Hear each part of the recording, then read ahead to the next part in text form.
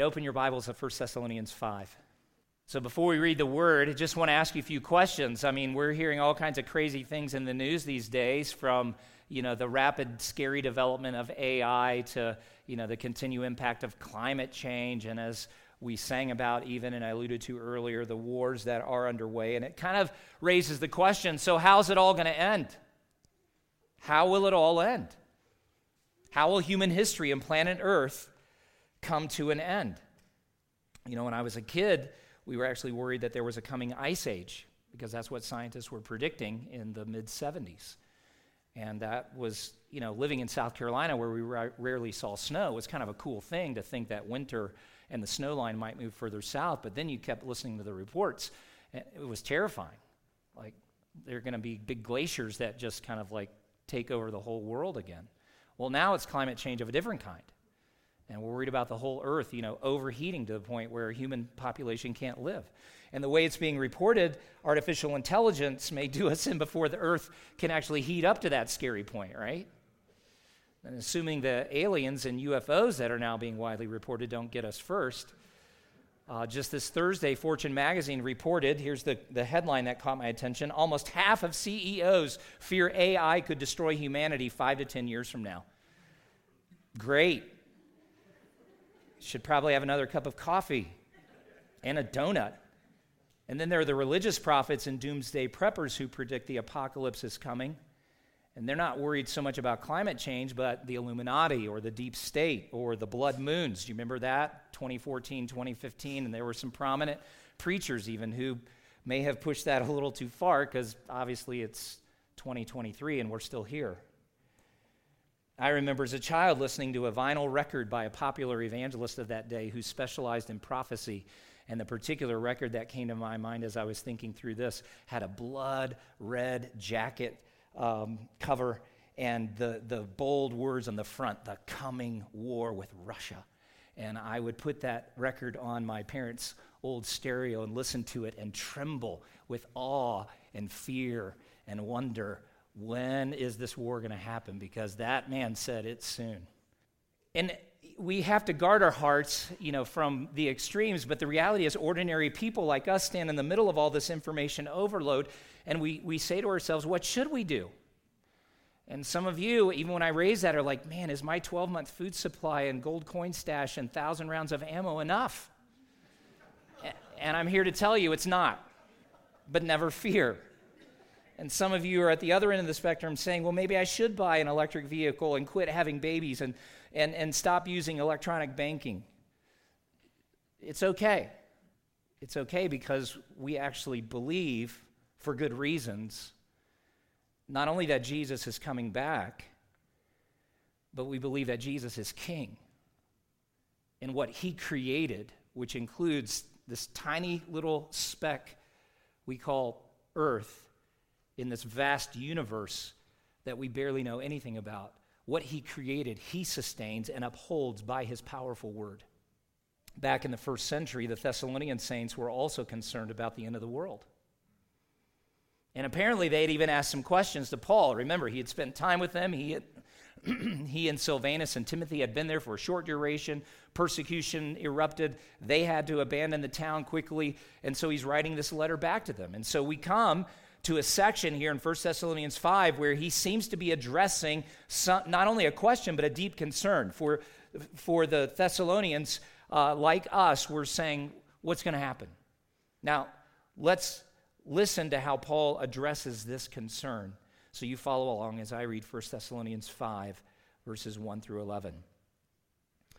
Now, concerning the times and the seasons, brothers, you have no need to have anything written to you, for you yourselves are fully aware that the day of the Lord will come like a thief in the night.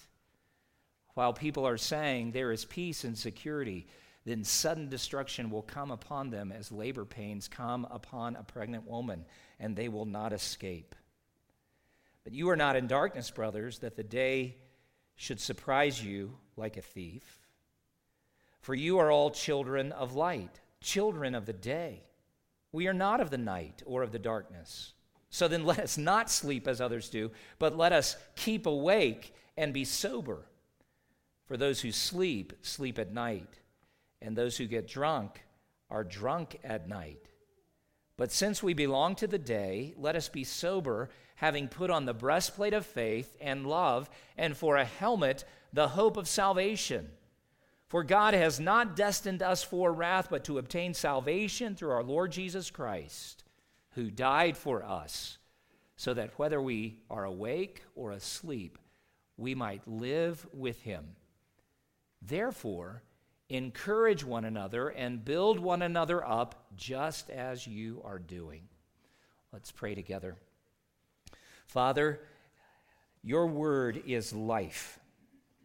Thank you that it is living truth. It's powerful.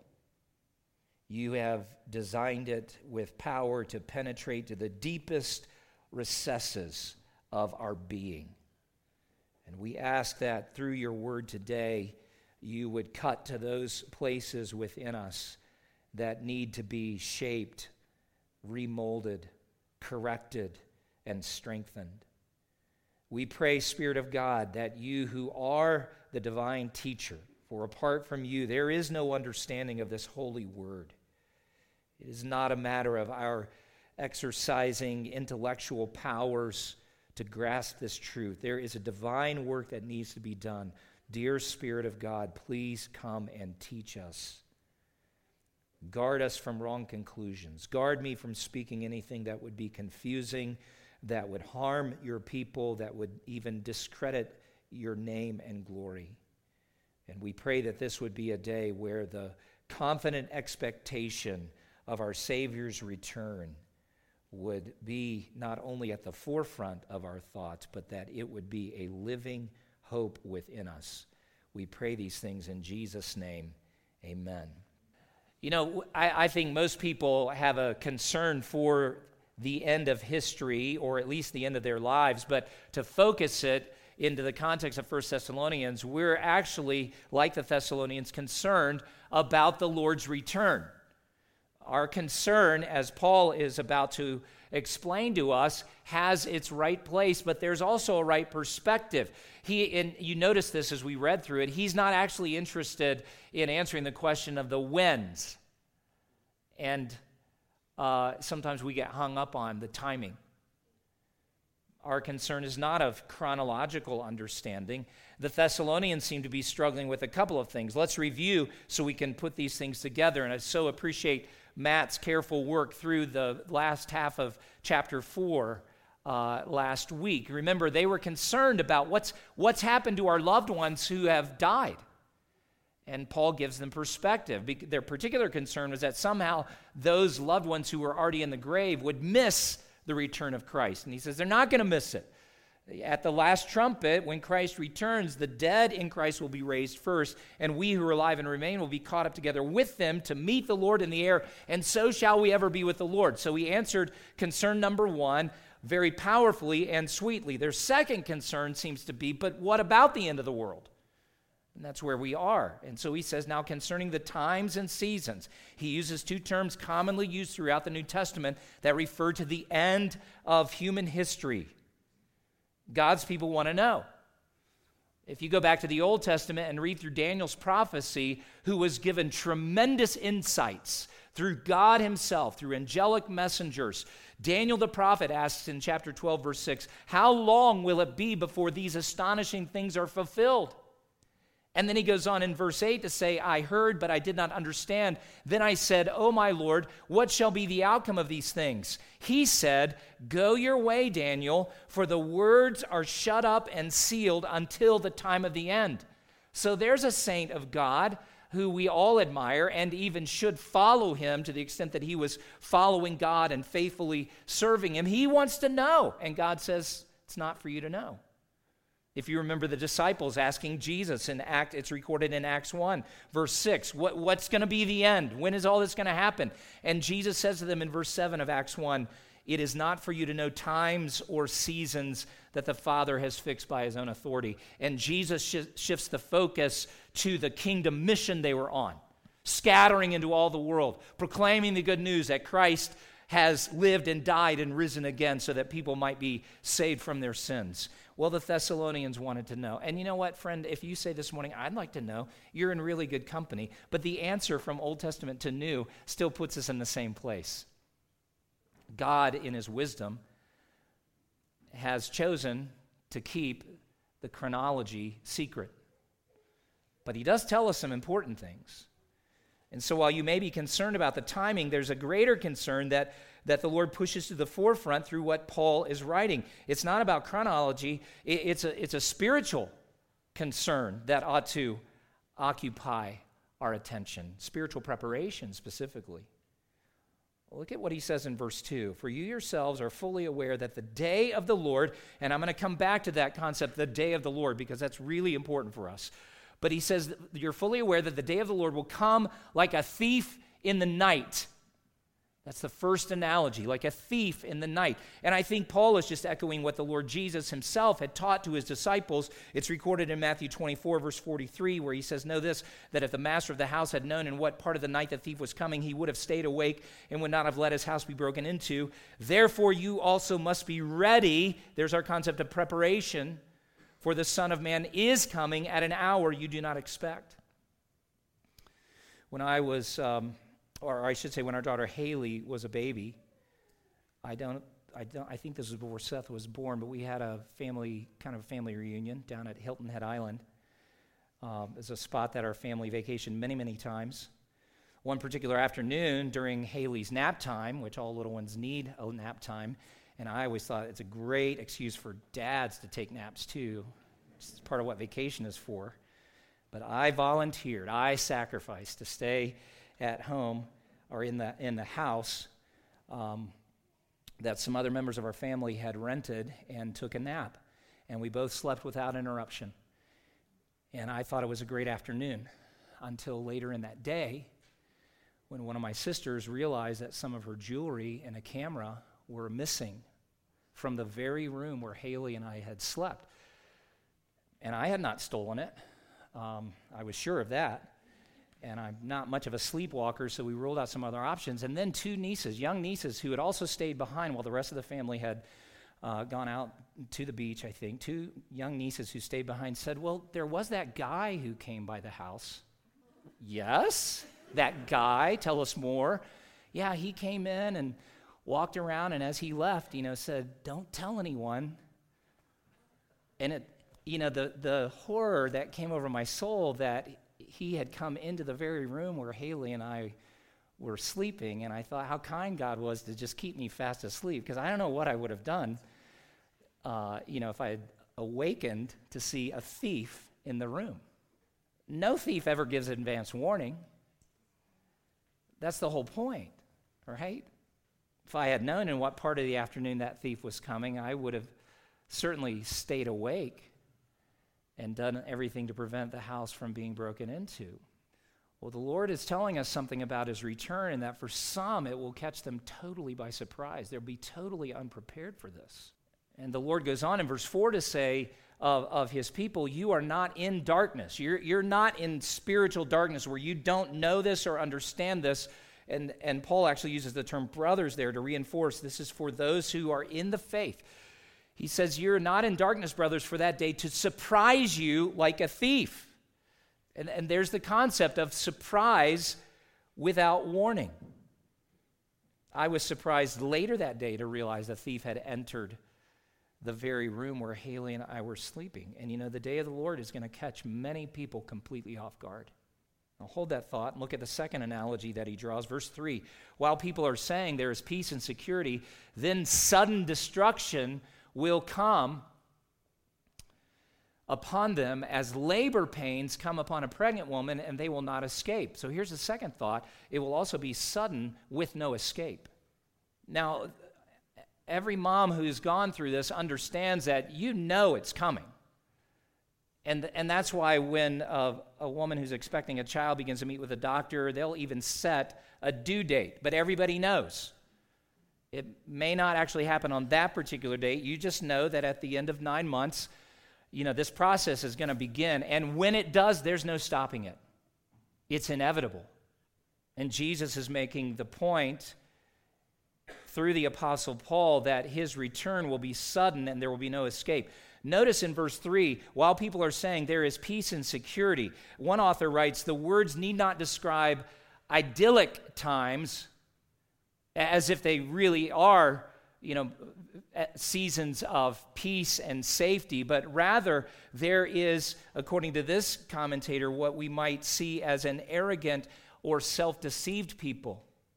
I've been reading through Jeremiah in my morning Bible reading, and Jeremiah repeatedly was dueling with false prophets who kept telling Israel, and this is while the enemy is making plans to come in and destroy them, knocking at the door, and Jeremiah is warning them, if you don't turn from your sins, Babylon is coming, and they are going to lay this land waste. And the false prophets who ultimately persecuted Jeremiah and got him thrown in prison kept standing up saying, Jeremiah is wrong.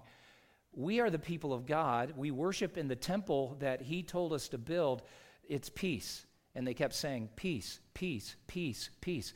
It's just raw arrogance in Jeremiah's day to ignore the call of God to turn from sin and back to him. And there are going to be many in this day who've heard similar calls from family members, from friends, from pastors and Bible teachers to repent. And they're like, no, I'm not doing that. I don't need to do that. Who is God? I don't believe in God. There may be 1,000 excuses, and there's this self-deception that it really is a moment of peace and security. But when the birth pains begin, there's no stopping it. The Lord's return will suddenly, and for some, disastrously arrive, and there will be no escape. Are you ready? Are you ready? You can be. The Lord wants you to be. Look at verse 4. Because this is the focus. It's not about chronology, it's about preparation. And the Lord gives very specific commands. First of all, I want to characterize a couple of commands in this passage. Remember what you know. Now remember, this is Paul's answer to the Thessalonians who are concerned about the end of the age and the Lord's return and what it all means. And he had used the two words in verse 2. You are fully aware. He's like, I really don't need to talk much about this because you already know. But then look at verse 4. You are not in darkness, brothers, for that day to surprise you like a thief. That is, you've been given the illumination, the light of God's truth. Remember what you know. Secondly, remember who you are. And I love this. Look at verse 5. For you are all children of light, children of the day. Now focus first of all on the fact that they are children of God. That's what this is pointing to. It's spiritual light. It's spiritual truth. God in his kindness had come to them. And remember what Paul said earlier, commending them, that they had turned from a life of idolatry and all kinds of sinfulness to the living God. And he had brought them in. Multiple times in this letter, Paul refers to their God and Father. He is all of that for us when we come to him. And so Paul is saying, remember what you know and remember who you are. You're God's children. And as his children, we are privileged to live this life with the knowledge of what's coming. Oh, we can't tell you the day or the hour of his coming, but we may be sure that he is coming. Another author writes, whether we are ready for Christ's coming or not depends on whether we are still in the darkness, spiritually speaking, or already belong to the light. It is only if we are in the light that we will not be taken by surprise. And so I ask again, dear friend, are you ready? Are you living in the light of God's truth? Or do you stand idly or carelessly by saying, it's not really my thing. It's not for me. And I try to be a good person, and I hope one day if there is a heaven and I stand before him that, God would let me in. Dear friend, don't take that chance. He is coming, and you will stand before him one day. He's not only our Savior and our King, our Lord, our Shepherd, our friend. He is judge of the entire universe. Every soul will stand before him. Now look at verse 6. So then, in light of these realities, what you know and who you are, there are three commands here that I want to focus on. And I want to go ahead and lay groundwork for next week as we come to the end of the chapter, because then out of this bigger discussion on the Lord's return, Paul's actually going to launch into just a barrage, if you will, a rapid-fire instruction, 21 commands, I think it is, not including these three. In light of all of this stuff, then live this way. Here's what you ought to do. Now, let's look at the first few here. We are called to remember God's commands, and I ran out of room on the slide there, so let's just go build another big one here, okay? First of all, keep awake.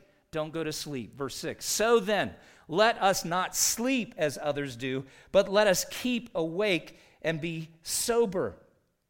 For those who sleep, sleep at night, and those who get drunk are drunk at night.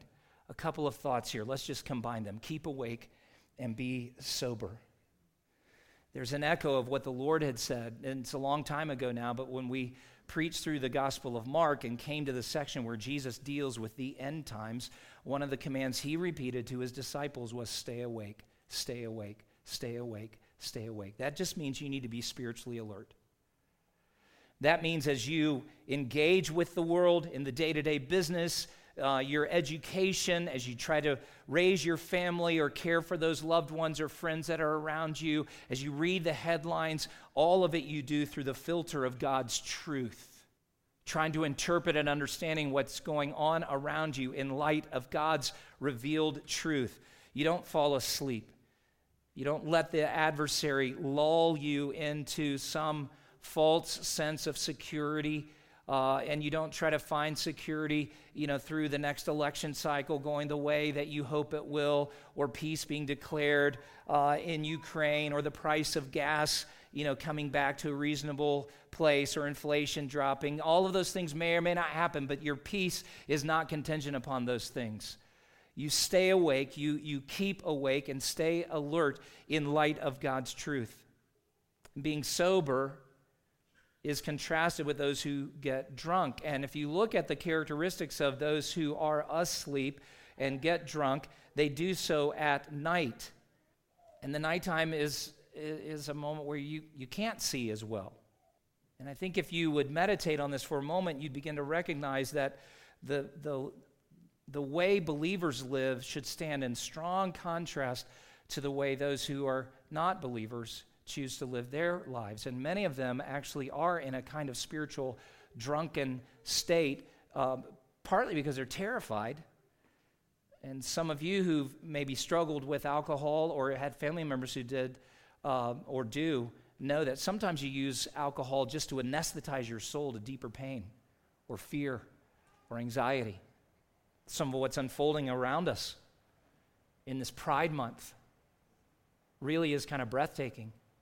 People who are looking for some kind of sense of joy or belonging or affirmation, and if you listen closely and you cut through some of the bizarre and scary, you will actually hear souls crying out for a kind of peace.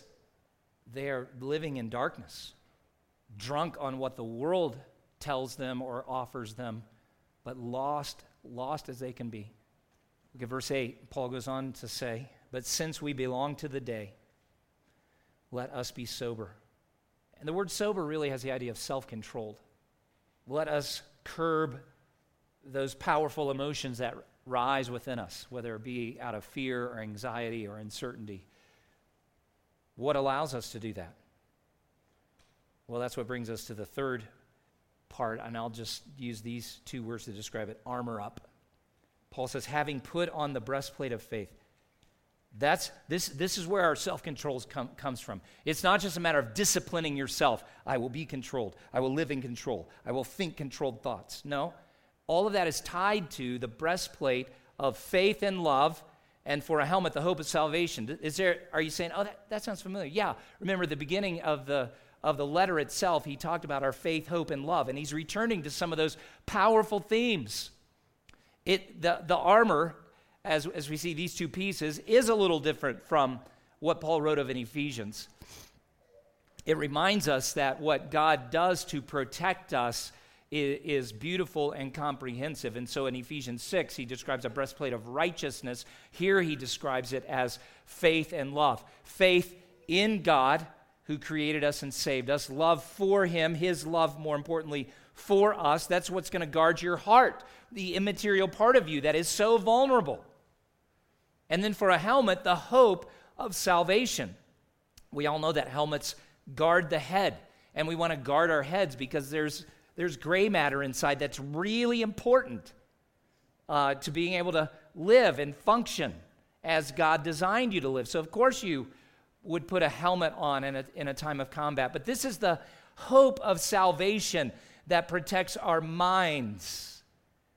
Now remember, Christian hope is our confident expectation that God will accomplish everything that he has promised to do. He will accomplish all his holy will, and that as a result, we will experience full and ultimate good. So if you want to reduce that, Christian hope is a confident expectation for good. But it's not just random good. It's good specifically located in Jesus Christ and all that he is doing. So do you see the connection between what you think and what you believe and the way you live your life? And I continue to sorrow the fact that there's a whole generation that's been brought up, first of all, being told, you are the product of random chance. You're really nothing more than an amalgamation of cells that over time kind of came together and somehow, some way reached an agreement that some of them would turn into big toes and little toes and, right on up to the top of your head. But you're here by chance. You're headed into oblivion because this life is all there is, and when you die, you just cease to exist, so, better live it up. There is no God who actually could remedy the evil that we all live with, and doesn't that frustrate us? And why can't we just all get our act together and, get rid of the bad guys and live together in some kind of self-created utopia? There's a whole generation that if it continues the way it is, will just descend into greater confusion and chaos. And we're even seeing some of that right now, because if there is no God, well, then I not only am free to determine my own destiny and identity and all that, I have to, because I can't trust you to do that. So I'm going to do it. And God says, no, I want you to armor up, because I am who I say I am, and I am in the process of doing everything that I've promised to do. Well, that presses us specifically to the last portion, and that is our hope for the Lord's return. Now, it's interesting. This is a two-edged sword, I could put it that way. It cuts painfully in one direction. It cuts beautifully in the other direction, but it's the same truth, and I want you to see this. Verse 9 says, "For God has not destined or appointed us to wrath." You got to tie this back to chapter 3 and verse 3, where Paul had written to the Thessalonians that we are actually destined for affliction and suffering, but that's different from wrath. God's people will experience affliction. They will experience suffering for following Jesus, but that's very different from wrath, and you can't confuse the two. We're not going to, at least at this point, we don't have plans to go into 2 Thessalonians, but in that second letter that the Apostle Paul wrote, apparently, because of the intensity of the persecution and affliction that the Thessalonians were suffering, some of them were beginning to wonder, well, maybe this is the tribulation. And so he corrects it, and he's like, I know it's really hard, but this isn't it, because you're not destined for wrath. Now, what is God's wrath? It's important for us to define it. Wrath is the punitive outworking of God's righteous indignation at sin. It is the punitive outworking. What do we mean by that? Well, there is a divine justice that begins to unfold. Punitive is just another word for punishment. And we have seen a number of scriptures. I've tried to remind you even lately, nobody gets away with anything. And either your sin and mine is dealt with in Jesus at the cross, or we're going to have to personally pay for it in the presence of God one day. Those are the two options. It's either Jesus does it for you or you do it for yourself. But God is a just judge. He will punish all sin.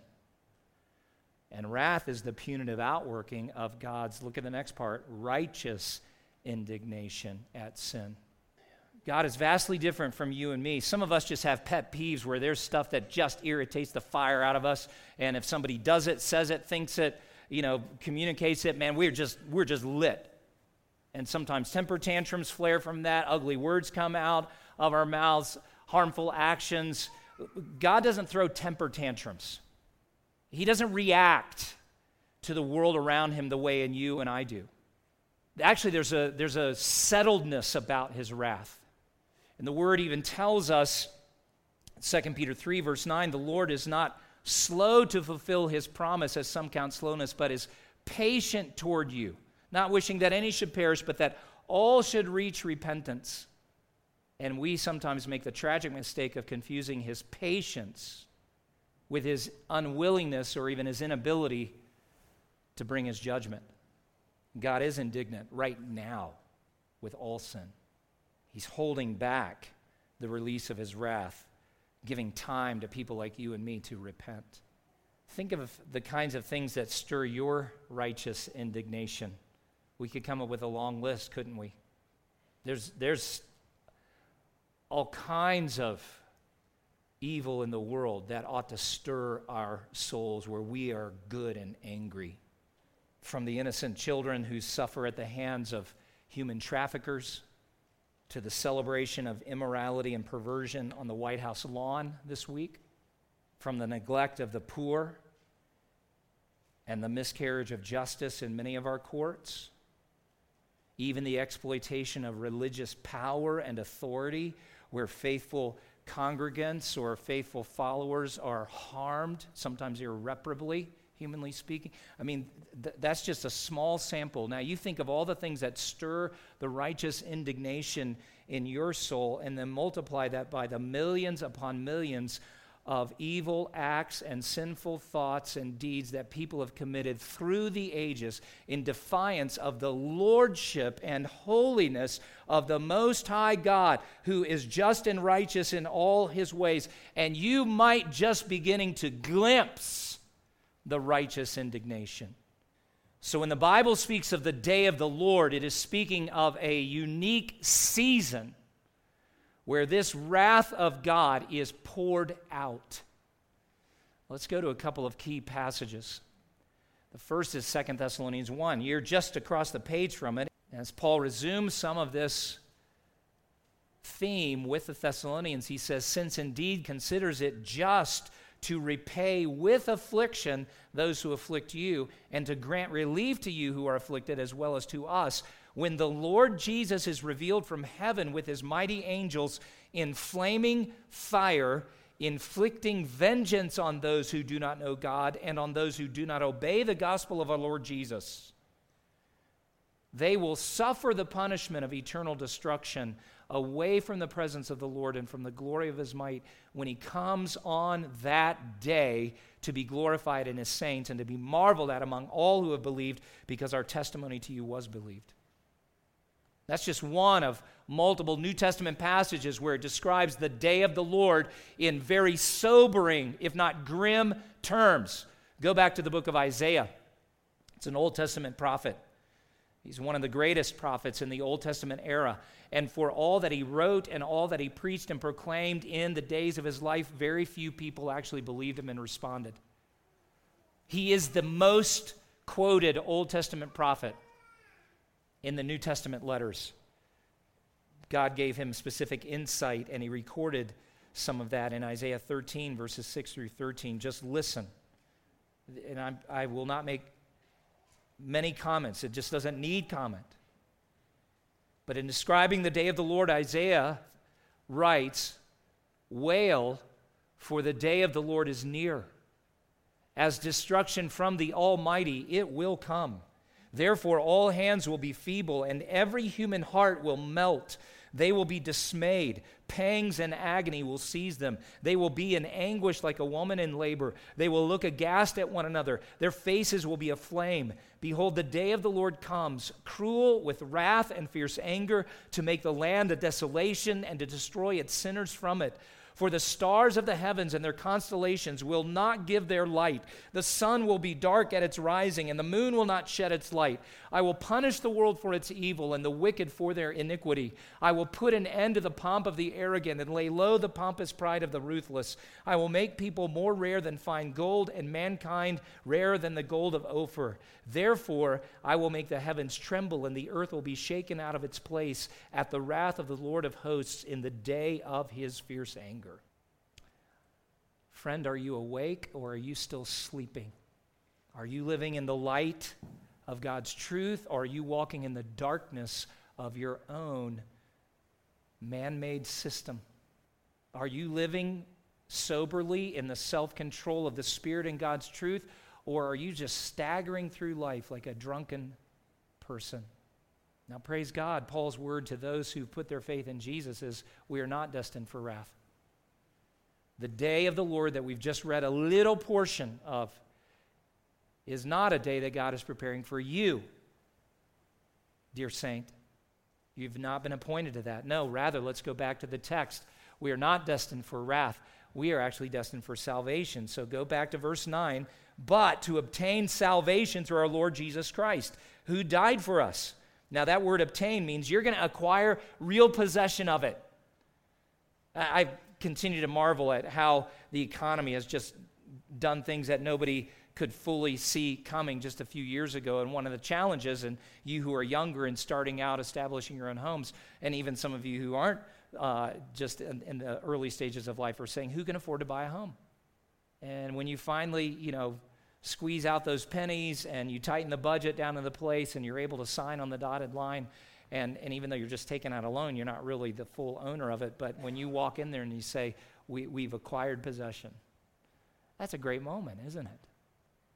And I know some of you feel right now like, are we really going to get the salvation that Jesus is promising? Is he really going to come again? Are we going to see him face to face? Are we going to be reunited with those loved ones who've died in faith and been placed into the ground? Is it really going to happen? And he's saying, you are destined for it. You are appointed to take possession of this salvation. And that means everything that Jesus has purchased.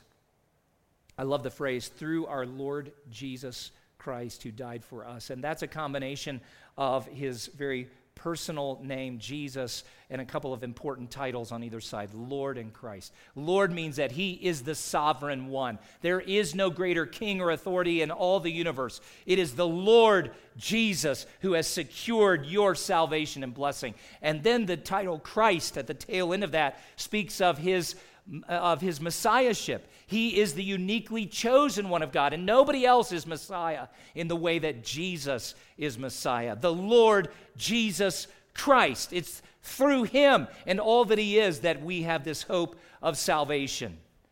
But then Paul says in verse 10 and reminds us, he's the one who died for us.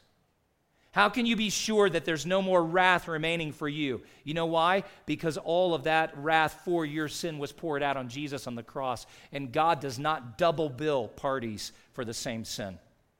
He didn't take the full payment from Jesus and then turn your direction and say, I need a little something from you too. Expect a bill next month. That would be an unjust accounting system, wouldn't it? And even as we read through Isaiah 13 and the day of darkness and the stars of the heavens and their constellations giving no light, the sky went dark when Jesus hung on the cross. In part because when God's wrath falls, that's the kind of cataclysmic events that begin to unfold. And that's part of the demonstration that Jesus was the wrath-bearing substitute savior for sinners like you and me. Oh, we're destined for salvation. And the cross of Christ is specifically in view. Do you know this morning that in his death he paid the debt of your sins in full? Do you know this morning that in his death he bore God's wrath in full for you? Do you know that in his death he purchased your salvation fully and freely? That included not only deliverance from sin with all its dread consequences, the guilt, the fear, the shame, all of that, but it also included the preservation of your life in order that you might step into the full experience of glory that never ends. You're destined for salvation. And then he says, so that whether we are awake or asleep, we might live with him. And I think he's coming all the way back to some of the thoughts in chapter 4. What about our loved ones who are dead? He says, they're just asleep for a little while. So whether you are asleep, as those who've died in faith, or you're one of those who's still awake at the coming of Christ, the whole point is Jesus did all of that in order that we might live with him forever. What a hope. Well, where does that leave us? Very simply, we encourage and edify one another with these truths. Verse 11. Therefore, encourage one another and build one another up. To build up is a spiritual concept of edifying. And he says, just as you are doing. But don't stop doing it. It's easy to gather and talk about all the bad stuff that's going on in the world And there's a place for processing some of that. But for the believer, we always and should inevitably turn the conversation to powerful truth like this. Yes, it's bad, but Jesus is coming. Yes, I never thought I'd live to see this day, but we are destined to obtain salvation. I sure do wonder what's going to happen tomorrow or next year well, one thing is sure, Christ is coming. That's a very different narrative from a lot of the hand-wringing that goes on the major news networks, right? And we get swept into that so quickly. Encourage and build one another up just as you were doing. Are you ready? In light of this truth, that's why I say, you could store 10,000 rounds of ammunition, have $1 million in gold bullion and another $1 million in silver coins. You could have 7 years' supply that in your mind will carry you through the entire tribulation. It's not enough. And actually, I'm firmly persuaded, because the tribulation is a season of wrath. It's not designed for the believers. It's part of the reason I remain a pre-trib, premillennialist in my eschatology. I do think I'll be out of here. Jesus didn't go through the horrible things he did just to step back from it and go, let's see how creative you can be. Another flashback to when I was a kid. There was a popular movie. I didn't see it when I was a child, partly because we didn't go to movies when I was a kid. That's another conversation story. It was called Red Dawn. Some of you are old enough to remember that. It's awesome. Teenagers. Finally the Russians invaded, just like that evangelist on the record had said they would. Parachute in the middle of the U.S. and start taking everybody prisoner, but not these teenagers. And they load up their 4x4 pickup and head up into the hills, and they got guns and food, and they basically save the world. You don't have to have a strategy for that kind of thing, because Jesus is the Savior of the world. And you can only be ready as you are in relationship with Him. Are you ready? Let's pray together. Father, would you cause our Christian faith to be a vivid display of real hope? You've answered the most important questions, and while you haven't answered the question of when will this happen? You've answered the most important questions, first of all, through the who of Jesus Christ. And you've even answered the question of what, when you've told us where we're headed. Forgive us for our carelessness. And there's some here this morning who are in a spiritually sleepy, drunken stupor. Spirit of God, would you show kindness to them and lead them to wake up, to repent and believe? Others of us have been lulled into a carelessness. We know these things, but we've forgotten the power of this truth. Some here have even forgotten who they really are, children of light, children of the Most High God. Would you remind us on this day? Would you grow this hope, deepen its roots in our own souls, that the fruit of our lives would be evidence of this living hope, this strong expectation. Give us the assurance that we are not destined for wrath, but we are, in fact, destined for glory, for eternal life. We are destined for the very presence of Jesus. So shall we ever be with the Lord. Spirit of God, do your work in your way, for your glory, for our greatest good, for the joy of those even who at this moment are still in darkness. These things we pray in Jesus' name. Amen.